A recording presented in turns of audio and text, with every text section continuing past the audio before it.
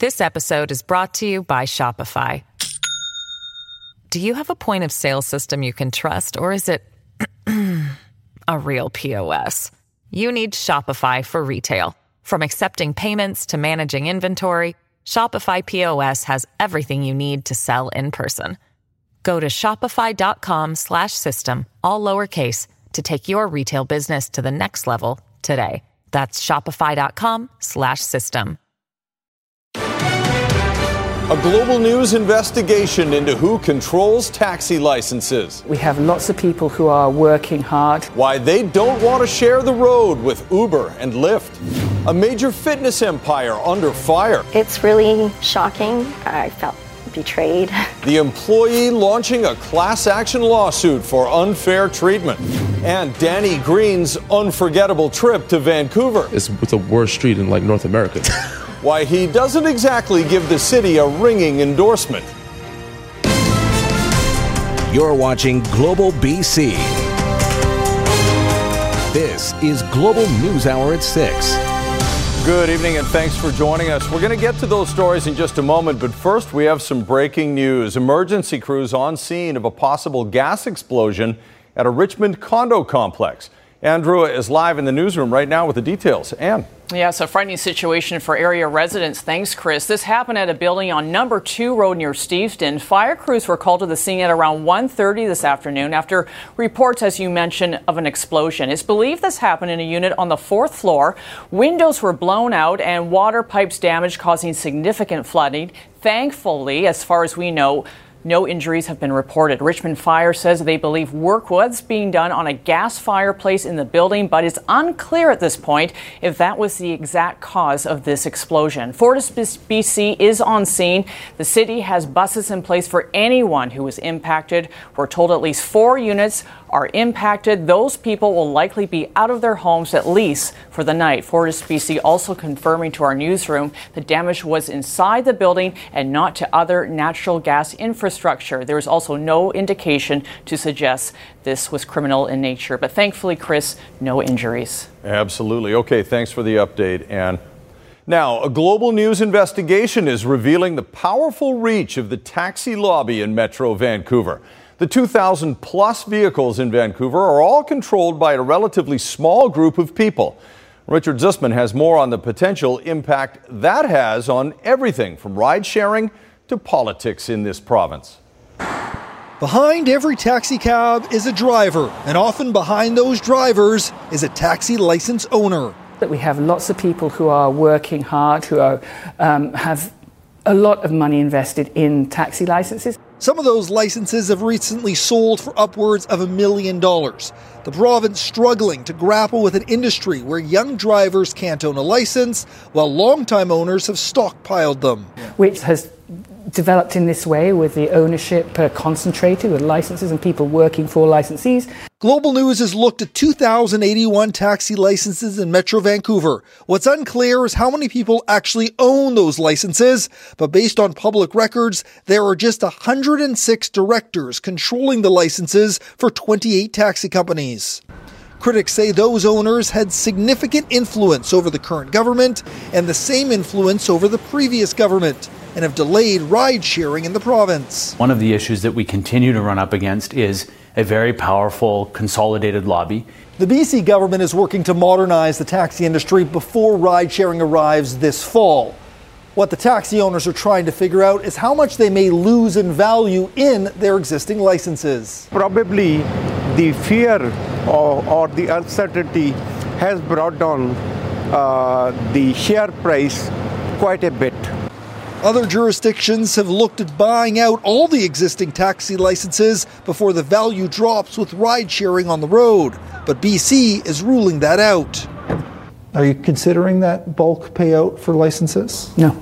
Ride-sharing companies like Lyft, who haven't yet committed to working in BC, say their model is based on casual drivers. The vast majority of our drivers, over 90% of them in fact, are driving less than 20 hours a week. This leaves the province struggling with how to ensure taxi drivers and the small number of those license owners can survive in a world where they have to share the road. Richard Zussman, Global News, Victoria.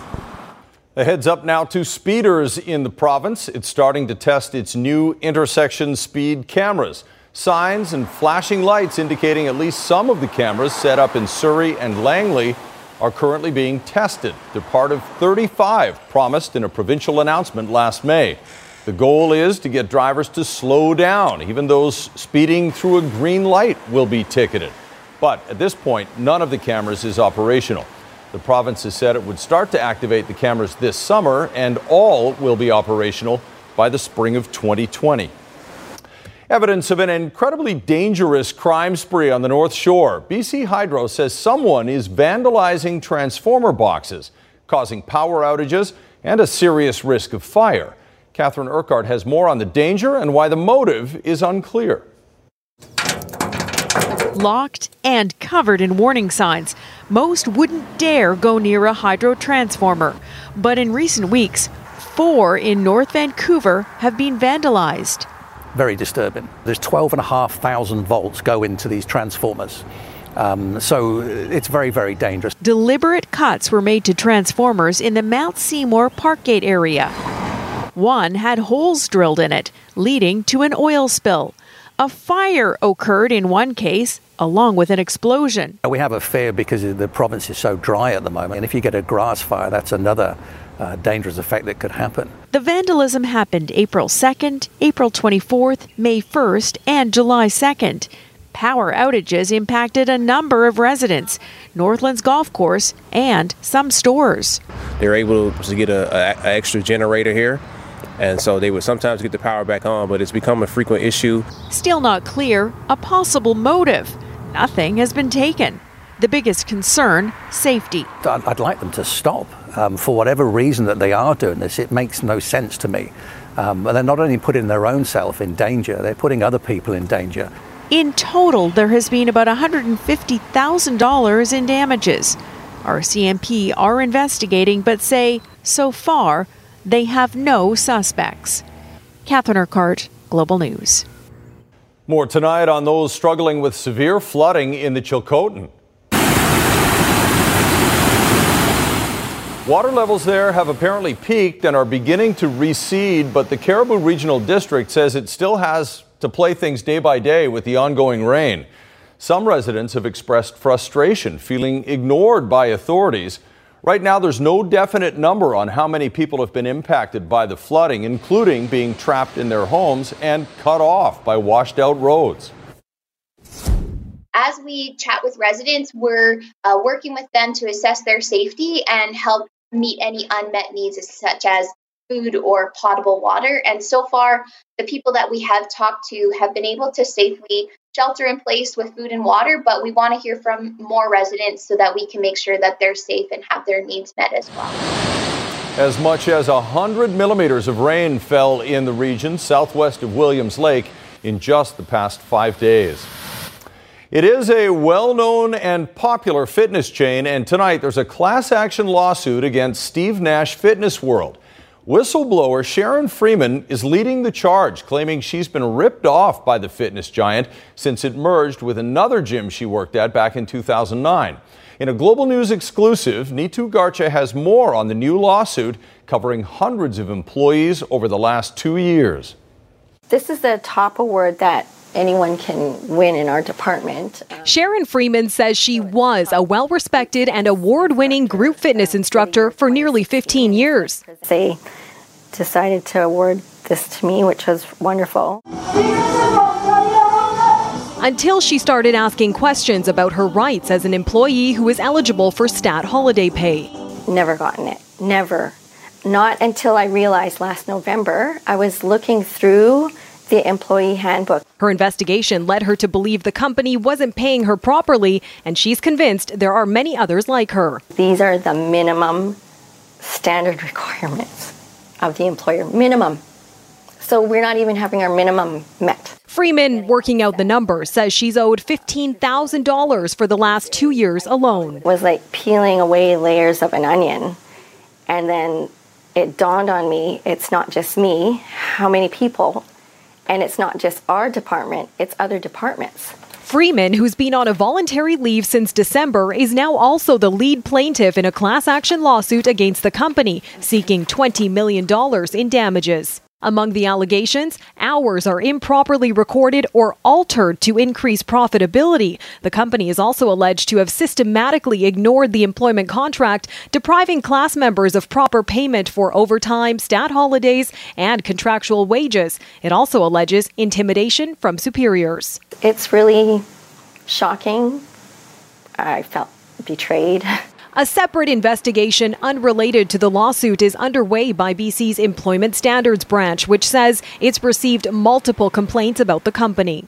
In a statement, the company said in part, "We compensate all our team members fairly and in accordance with the employment laws in BC," adding while it respects the right of this employee to bring issues like this before the Employment Standards Branch and the courts, it denies her allegations and will vigorously defend these claims. None of the allegations have been proven in court, and the company has not yet filed its defense to the allegations. Stop, pop.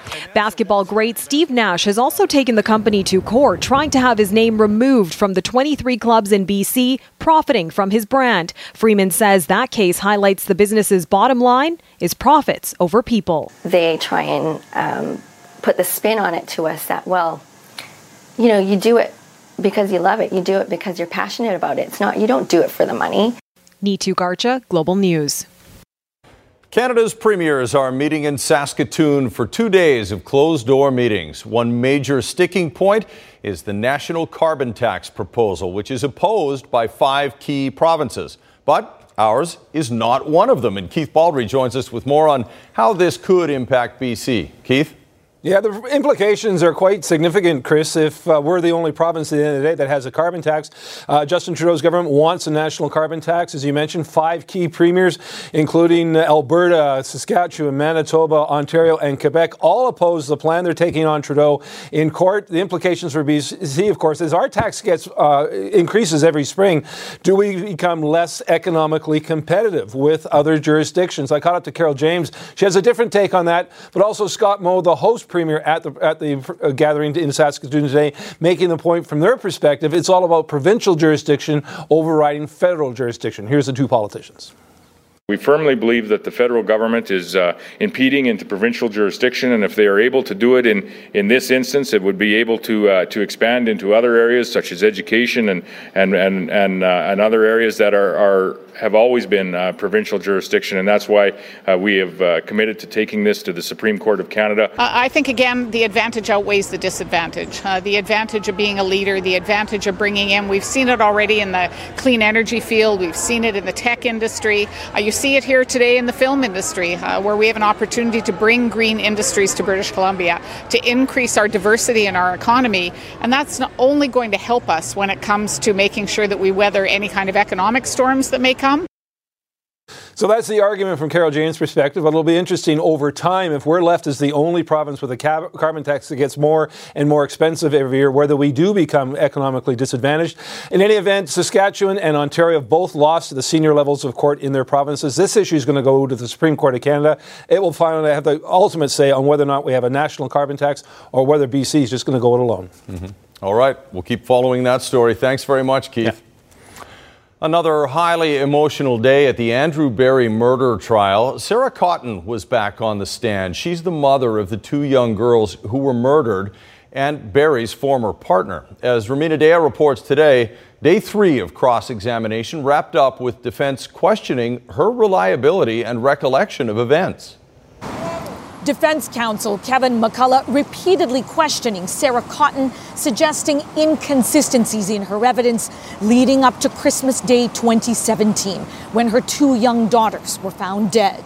McCullough asked Cotton if you desperately wanted to locate your children, 4-year-old Aubrey and 6-year-old Chloe, why didn't you call police? Why can't you remember knocking on windows at their father's apartment or what you saw there in the snow when you went looking for them? Through tears, Cotton replied, "My children died on Christmas Day, so my memory about the snow toys might not be perfect. I wasn't focused on snow toys. I was focused on finding my children alive." Defense is building a case that Andrew Berry, who was separated from Cotton, did not kill his kids and someone else could be responsible because of Berry's gambling debts. McCullough asked Cotton, was it the case in February 2017, 10 months before the murders, that you were worried about bad people being around Mr. Barry? Cotton replied, no, I was worried about the broken window. McCullough countered, did you not write, I hope my kids are okay if he is involved with bad people? Cotton again, that was in regards to the window.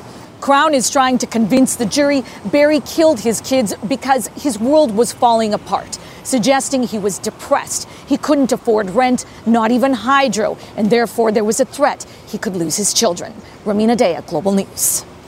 A major storm swamps New Orleans as a possible hurricane looms. The possibility of catastrophic flooding coming up later. And say goodbye to an iconic automobile, why the Volkswagen Beetle is being phased out. Right now, though, former Toronto Raptor Danny Green's visit to Vancouver left him with memories of a rather unpleasant experience. The NBA player and his friends were hit by thieves. It happened near Hastings, where his friends were staying at an Airbnb. Nadia Stewart has more on what happened and how it's a warning to all travelers. There was one thing that didn't go great. So we started off rocky in Vancouver. Danny Green admits he didn't know much about Vancouver before arriving here last week. We booked the Airbnb. On the pictures, it looks great. It always does. But what happened next came as a surprise. During an interview with Harrison Sanford for their podcast, Green says while he stayed in a hotel downtown, his friends were at the Airbnb. And they're like, yo, we got to change it. It's old. It's look raggedy. It feels haunted. We don't know exactly where this was, but we do know it was only blocks from the downtown east side, something Green says wasn't reflected in the listing. After scoping out the unit, Green and his friends returned to their vehicle, and that's when things took a turn for the worse. We go back outside and pretty much got not robbed of everything, but 2 book bags gone. A frantic search ensues. Mind you, we didn't know where we were located at. You don't know what East Hastings is, as you hear. Yeah, it's the hood. It's the hood. We're 2 blocks from East Hastings. We don't know that till we walk up on it. This thing it's the worst street in like North America. Green says the stolen items were never found. Vancouver police have assigned an investigator to look into the incident. They got an alley where they pass out needles for people to do heroin at. This isn't the first time a high-profile visitor was caught off guard by what he saw here. Remember Snoop Dogg in 2016? In a nutshell, people just don't do their research. Travel experts say this happens all the time, and the whole situation probably could have been avoided. Reviews should be a deal breaker, and you can go to multiple sites to do that. It's like anywhere that you travel, you still have to be aware because you are going to encounter every once in a while an incident. It doesn't matter the city, it really doesn't matter the country. According to Airbnb, incidents like this are rare, where guests will find themselves in accommodations that simply are not as advertised. Hosts are told their descriptions and photos must be authentic, but the guest's only recourse is to leave honest feedback or file a complaint through Airbnb. Nadia Stewart, Global News. There's a live shot of Gastown right now. A number of streets in and around that area are shut down, and this is why. The Gastown Grand Prix is underway. Right now, the women are on the course. You can see them approaching the camera from down the road. 40 laps are underway. The men will be up at 7:30. Riders taking on the additional challenge this year of navigating potentially slick cobblestones from rain, although right now it looks like sunshine out there. But there is a little bit of moisture on the road, so we'll keep an eye on that for you and check in a little bit later on. But good luck to all the ladies taking part in this race right now. All right, one of BC's most popular outdoor playgrounds has become something of a victim of its own success. Squamish is struggling to find a way to accommodate the huge influx of tourists and people who just want to stay there, sleeping in their vehicles. As Aaron MacArthur reports, the community is trying to manage conflict between residents and allowing people to choose how they live. For the last 20 years, this has been home for Thomasina Pigeon, choosing freedom and mobility over a more traditional lifestyle. Well, I coach gymnastics at Brennan Park, which is the public facility. And a lot of the kids I coach, they all live in houses. And I tell them all, I live in a van. And they're like, oh, wow, really? Pigeon, the leading edge of a growing community in Squamish. There might be 3,000 people living in vehicles this summer, many coming to the region to climb or mountain bike. The district trying to manage that population growth, a bylaw set to pass restricting where people can camp. So just that density of people trying to camp on our back roads is having an environmental impact and also creating some friction between themselves and neighbors. This is my home for the foreseeable future, for long term. The bylaw garnered immediate pushback from the van community. Not only are tourists flocking here, local hospitality workers who can't afford the high cost of living have turned to their vehicles. Marginalized people looking to avoid sleeping rough. A newly formed advocacy group is offering solutions and talking to council. There's going to be strategies perhaps where there's permitting systems. So if you meet a certain set of requirements, like undergo some maybe leave no trace training, abide by a certain code of conduct, then you will be permitted to stay in certain areas. Squamish says the bylaw is intended to target seasonal campers who are leaving garbage and increasing the risk of fire. Tourism Squamish says managing this incredible growth is a constant challenge. We're going to have an opportunity here to regroup, build some infrastructure around housing, better trail networks, bathrooms, parking, those kinds of things. The bylaw likely will pass sometime in August. Squamish trying to balance the needs of a booming tourism sector with the needs of residents of all types. Aaron MacArthur, Global News. And here's another reminder that homelessness isn't just an issue in Vancouver. The city of Richmond today opening a new permanent accessible shelter.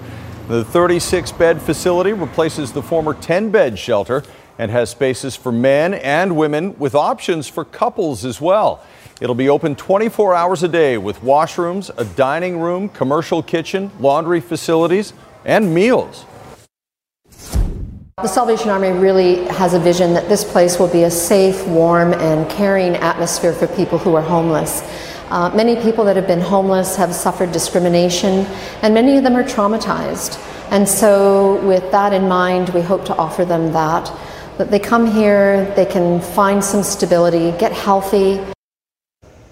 To the natural world now, and fisheries officials trying to figure out how to save returning salmon from that massive rock slide into the Fraser River. A project closer to home could provide a roadmap. As Linda Aylesworth reports, the efforts to save a North Shore run under similar circumstances appears to be having some success.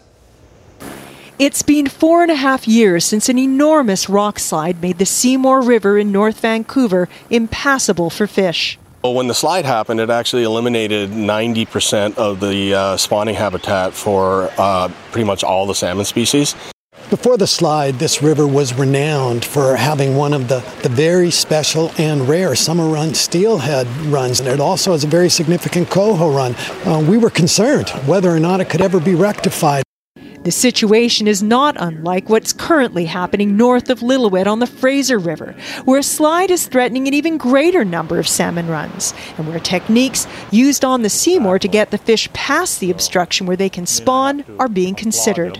Trapping and moving fish in the lower portions of the river to above the slide and releasing them up there.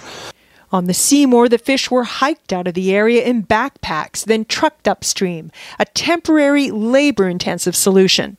You can't get them all, but just the fact that you can get some can help retain runs and retain genetics, so it's worth doing. On the Fraser, helicopters are being considered to move the fish, but it's early days yet. The long-term solution in both cases, get rid of the giant boulders that block the salmon's way. On the Seymour, they set about using a low-intensity explosive that broke the rocks up, cracked them up into smaller pieces, and then they depended on high flows to move the rocks out of there. 4 years and over $1 million later, work on the Seymour River is months away from being completed. Will their efforts save these runs? Can similar efforts save the Frasers? I do have hopes that we can bring this river back to what it was before. We're on the cusp of doing that, but I think there's very much reason for hope now. Linda Aylesworth, Global News. This episode is brought to you by Shopify. Do you have a point of sale system you can trust, or is it a real POS? You need Shopify for retail. From accepting payments to managing inventory, Shopify POS has everything you need to sell in person. Go to shopify.com/system, all lowercase, to take your retail business to the next level today. That's shopify.com/system. Whoa! Looks like special effects from a science fiction movie, but it's actually a huge twisting waterspout near New Orleans. One of many captured on camera during a major storm that sent flash floods through the city's famous French Quarter, turning Canal Street into an actual canal. And this could be just the beginning. Forecasters are keeping a close eye on a developing tropical storm heading for the region, with the potential it grows into a hurricane. Tonight, Louisiana under a state of emergency after a fast-moving storm. Whoa! Through waterspouts and flash flooding that brought New Orleans to a soggy standstill. In some areas, nearly 10 inches of rain in just 2 hours. There's just disabled cars all over the road. It's like a hurricane. It's like actually like a hurricane. Famed Canal Street living up to its name. I'm stuck. I'm stranded out here. I don't know what to do. When it comes to keeping the city dry, these drainage canals are crucial. Only problem, they can only handle so much water, leaving these low-lying neighborhoods at risk with nothing more than a few inches of rain. The building tropical threat casting a shadow as far as Texas. Be prepared. For this particular storm, this is the time to start getting prepared. We need to get things together before this hurricane that has no name come here. With the storm system only getting stronger, that name may come soon enough. Morgan Chesky, NBC News, New Orleans. All 46 people who were poisoned by that carbon monoxide leak in a Winnipeg hotel have been released from hospital. Officials now know how the gas spread through the building, but they're still trying to determine the source. And as Global's Gabriel Marchand reports, they're saying a single carbon monoxide detector probably saved countless lives. Packing up to leave a Winnipeg Super 8 on Wednesday, the Rodriguez family is just happy to be healthy after a carbon monoxide leak sent half of their family to hospital. And my sister in the hospital give her some oxygen. The calm parking lot of the hotel, a stark contrast to the chaos Tuesday. The hotel was evacuated. 52 people and a dog were inside. 46 people were rushed to hospitals around the city. They were assessed, they were treated, managed, and I'm very pleased to let you know that all of them have been discharged. A carbon monoxide detector went off in the hotel's boiler room Tuesday morning, alerting crews to a leak. Manitoba Hydro and the Office of the Fire Commissioner are now investigating. It appears carbon monoxide built up in the building because of inadequate ventilation related to gas-fired appliances. Instead of being safely vented, exhaust was being drawn back into the building. Officials are still looking to pinpoint the leak further. They are reviewing how many CO detectors were in the building beyond the alarm that went off and whether they met Manitoba's regulatory requirements. That's all part of the investigation. The other key message is this alarm absolutely saved lives. A representative for the hotel says its team will be cooperating fully with the investigation. Gabrielle Marchand, Global News.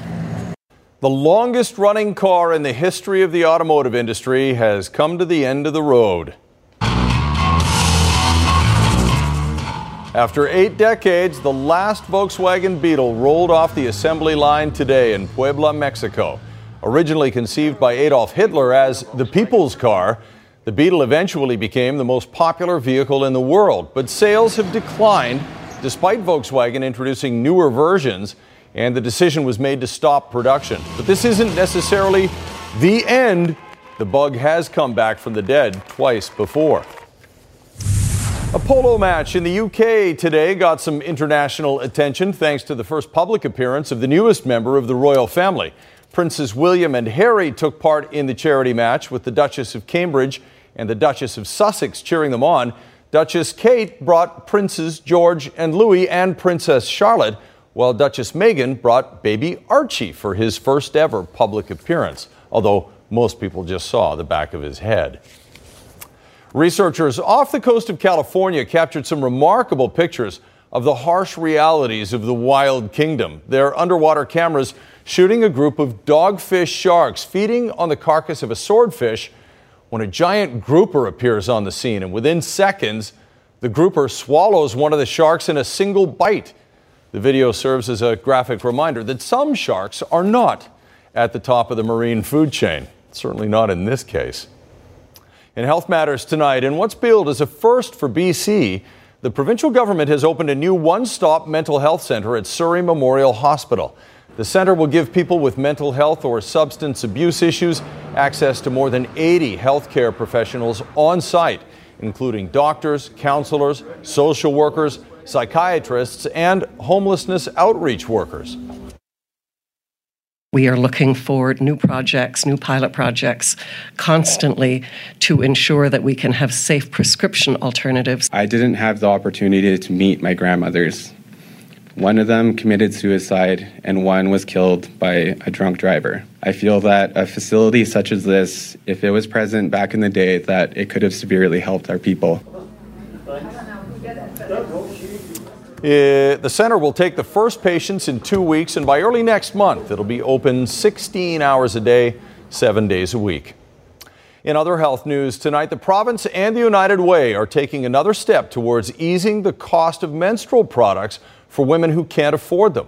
A $95,000 government grant in partnership with United Way will distribute the products to a dozen nonprofit organizations.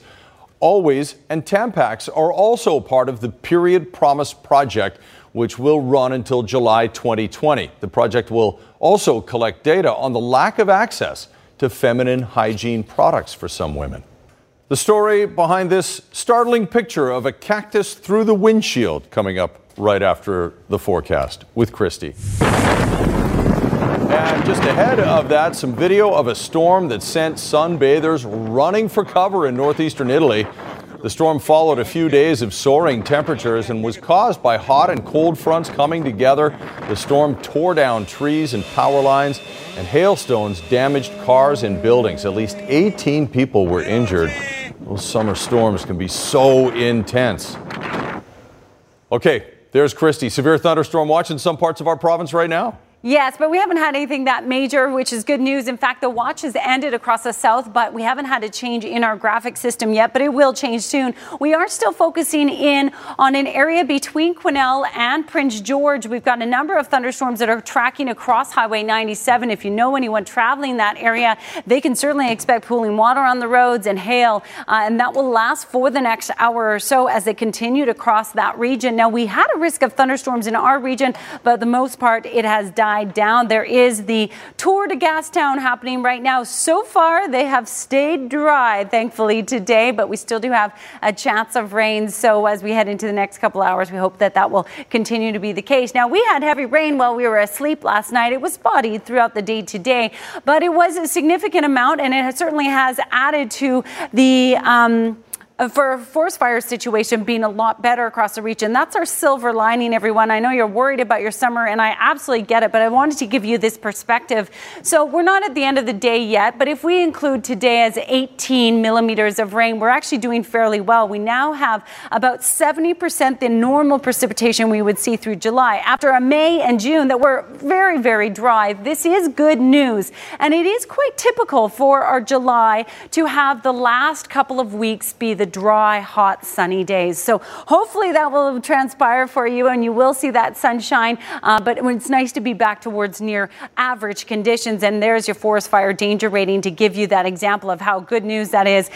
Only one fire of note. And last year, the year before, at this time, we had 20 to 30 fires of note. So this is great news. Here's your forecast. So across the north, we still do have a risk of thunderstorms tomorrow with scattered showers, mainly dry across the south and your seasonal values. For the south coast, I'm keeping in a slight chance of showers tomorrow with mainly cloudy skies, and not till the afternoon that we'll see the sunshine, but both Friday and Saturday looking dry, although we have a chance of showers by Saturday evening. And I'll leave you with a nice shot looking out towards the clouds over the Elk Valley region. Chris. Oh, beautiful shot. Thank you very much, Christy. All right, on the long list of things you don't want crashing through your windshield, this has to be pretty close to the top. Firefighters in Tucson, Arizona tweeted out this picture of an Infiniti sports car with a giant saguaro cactus stuck in the front. The driver apparently crossed the median and hit the cactus, and it ended up there. He wasn't seriously hurt, but he was detained for signs of impairment. A giant saguaro cactus would be pretty hard to miss if you were completely with all your faculties. Another live shot of the Gastown Grand Prix for you. Thousands gathering downtown for the bike race through Gastown. It's part of BC Super Week. featuring 9 races over 10 days, attracting the best male and female road cyclists in North America and from around the world, vying for a total prize purse of more than $140,000. You just saw the women whip by. They're 40 laps well underway, and the men are going to be up at 7:30. So obviously there's huge traffic disruptions down there, but park the car and go and have a look and see if you can see Sophie in the crowd. I'm pretty sure she's down there too. Last night it was New Westminster. Yeah. As you said, it's all over the place. It's fun to watch. Yeah. Okay, so the Canucks surprised some today. They signed left winger Michael Furlan to a 4-year contract. It'll be worth $3.5 million per season to the Canucks salary cap. It's a signing that means the Canucks are going to have to make some trades this summer to keep themselves cap compliant by the start of the regular season, because they still have not signed Brock Besser yet. And he's going to come in at $6 million per year at least. So, what does Michael Furlan give the Canucks? Line now, Johansson gets clocked, and Johansson is down. Furlan buried Johansson. Blowing people up is one of the reasons the Canucks like Michael Furlan so much. Another is he can put the puck in the net sometimes too. 2 years ago, he scored 21 goals for Calgary. Last year, he had 17 for Carolina. Near wing, Michael Furlan, his shot, pawed down, off the top of the goal, and in! Michael Furlan! So like JT Miller, Furlan can be a top 6 guy, or he could be a very good third-line checking guy if needed. He's been told, though, by the Canucks he will likely get most of his time on the top 2 lines. Meeting with Benning, he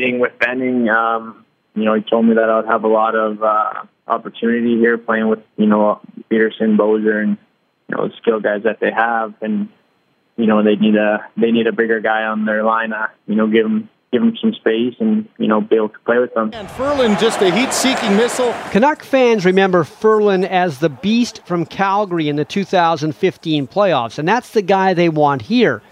He will sometimes cross the line with his physical play, and he has had some concussion issues. But he says he's 100% healthy and will not change his style. I have zero concern about my concussion history. I'm not going to change my game at all. I'm going to go there and play the way that I play. When you think of it, Furlan is essentially going to do the job the Canucks hoped Jake Virtanen would do. Be the tough guy who can score maybe 20 goals. So with the knowledge Vancouver is going to have to make moves and clear out players for salary cap reasons, you wonder if they'll try to use Jake Virtanen in a trade that forces a team to take a more expensive veteran as well. Like, if you want Jake, you have to take this guy or that guy. It likely wouldn't be Louis Eriksson. I can't see anybody wanting him, but maybe Brandon Sutter, maybe Sven Baertschi, maybe Chris Tanev. With Furlan here, moves have got to be made so Brock Besser can get his deal done. Okay, instead of going to the NCAA and playing for Harvard, former Penticton V forward Cole Shepherd has signed with the Vancouver Giants, where his brother Jackson now plays as well. It's a big move for both Shepherd and the Giants, who are definitely Memorial Cup contenders this coming season. I think that obviously Harvard's an unbelievable opportunity, but for me, just being able to play in my hometown with my brother under a coaching staff, management, and ownership that knows how to win, and it was just an opportunity in hockey that I couldn't pass up. Cole Shepherd looking to pick it up at center for a breakaway. Shepherd in on goal towards the net. He scores! But he fits right into our identity. Well, it just gives us another weapon, offensive guy that really sees the game in an offensive manner to sort of help boost point production. And he's a competitive kid. Like, he's played at the highest levels. He's played at the U17s, which for his age was the highest. It's all about speed and skill, and he played with sort of at the U16s a couple years ago, and they were on the same line together, and we were watching them going, wow, that'll be fun to watch those guys at the next level. And he's now a little bigger, a little stronger, a little older, and he's ready for this stuff. Now the Vancouver Giants Memorial Cup chances would certainly be enhanced if Bowen Byram doesn't make the Colorado Avalanche out of training camp and return to the Giants' blue line for one more season. Oh, I don't know if you put percentages on it, but I think we got I wouldn't be shocked if he came back, and I wouldn't be shocked if he didn't come back. I think it's that kind of a thing. One thing about them, they've got a few guys that they're 20 and 21 that are similar type players. That'll probably make it more likely that he would be back. But with Bowen, never rule it out. All right, big three quarterfinals Wimbledon. Novak Djokovic, David Goffin. Djokovic won this in straight sets. Here's one of the reasons why.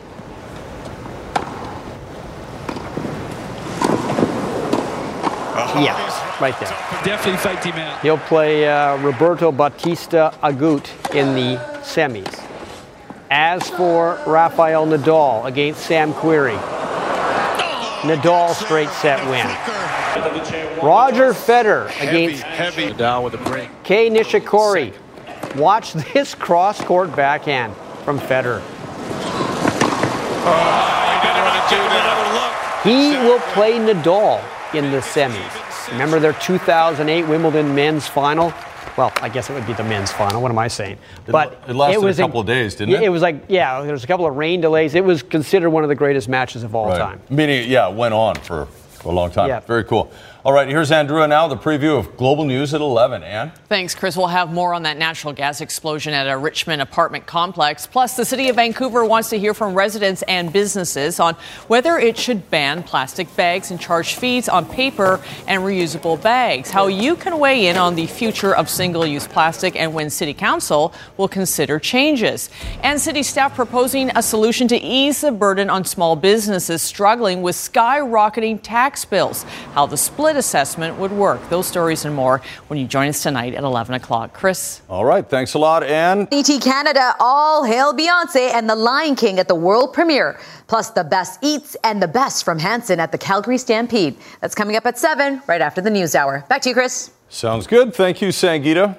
Now, an unprecedented story is unfolding in Rome tonight, where the Vatican is preparing to open up 2 19th century graves in the only cemetery inside its walls. All that so forensic experts can look for the remains of a 15-year-old girl who vanished more than 3 decades ago. Is the answer to a 30-year mystery buried here inside Vatican City. Tomorrow morning, investigators will finally open 2 tombs in this tiny cemetery, searching for the remains of 15-year-old Emanuela Orlandi after an anonymous tip was sent to her family. Her brother, anxious tonight. My mother still lives close by, he says. Emanuela disappeared in 1983 without a trace. Last seen leaving a music lesson. The daughter of a Vatican Bank employee. Multiple conspiracy theories grew, even that she was kidnapped in a plot to secure the release of the man who shot Pope John Paul II. If we found her remains there, her brother says, the Vatican would have to investigate a murder. The Vatican is finally responding, the family says, but they say for 36 years they were ignored. The Vatican has always denied any knowledge of what happened. Very, very strange. All right, we'll let you see. We'll clue you into what they find there once that story unfolds. Okay, so we've got Gastown Grand Prix going on right now. Looked sunny when we were there a little bit earlier, and so far fairly dry. Yeah, so there still is a chance of rain there, but for the most part, hopefully that will continue. Tomorrow, I'm still expecting a fair amount of cloud in the morning with a chance of showers, but it's by the afternoon that we're expecting that sunshine. Friday looking good. Saturday, I think we have a chance of showers by the evening hours and on Sunday as well, but that's still days away, so keep tuning back in. Lots of sunshine between now and then. Yeah. All right, good luck to all the participants in the Gastown Grand Prix. Have a great night, folks. We'll see you back here tomorrow.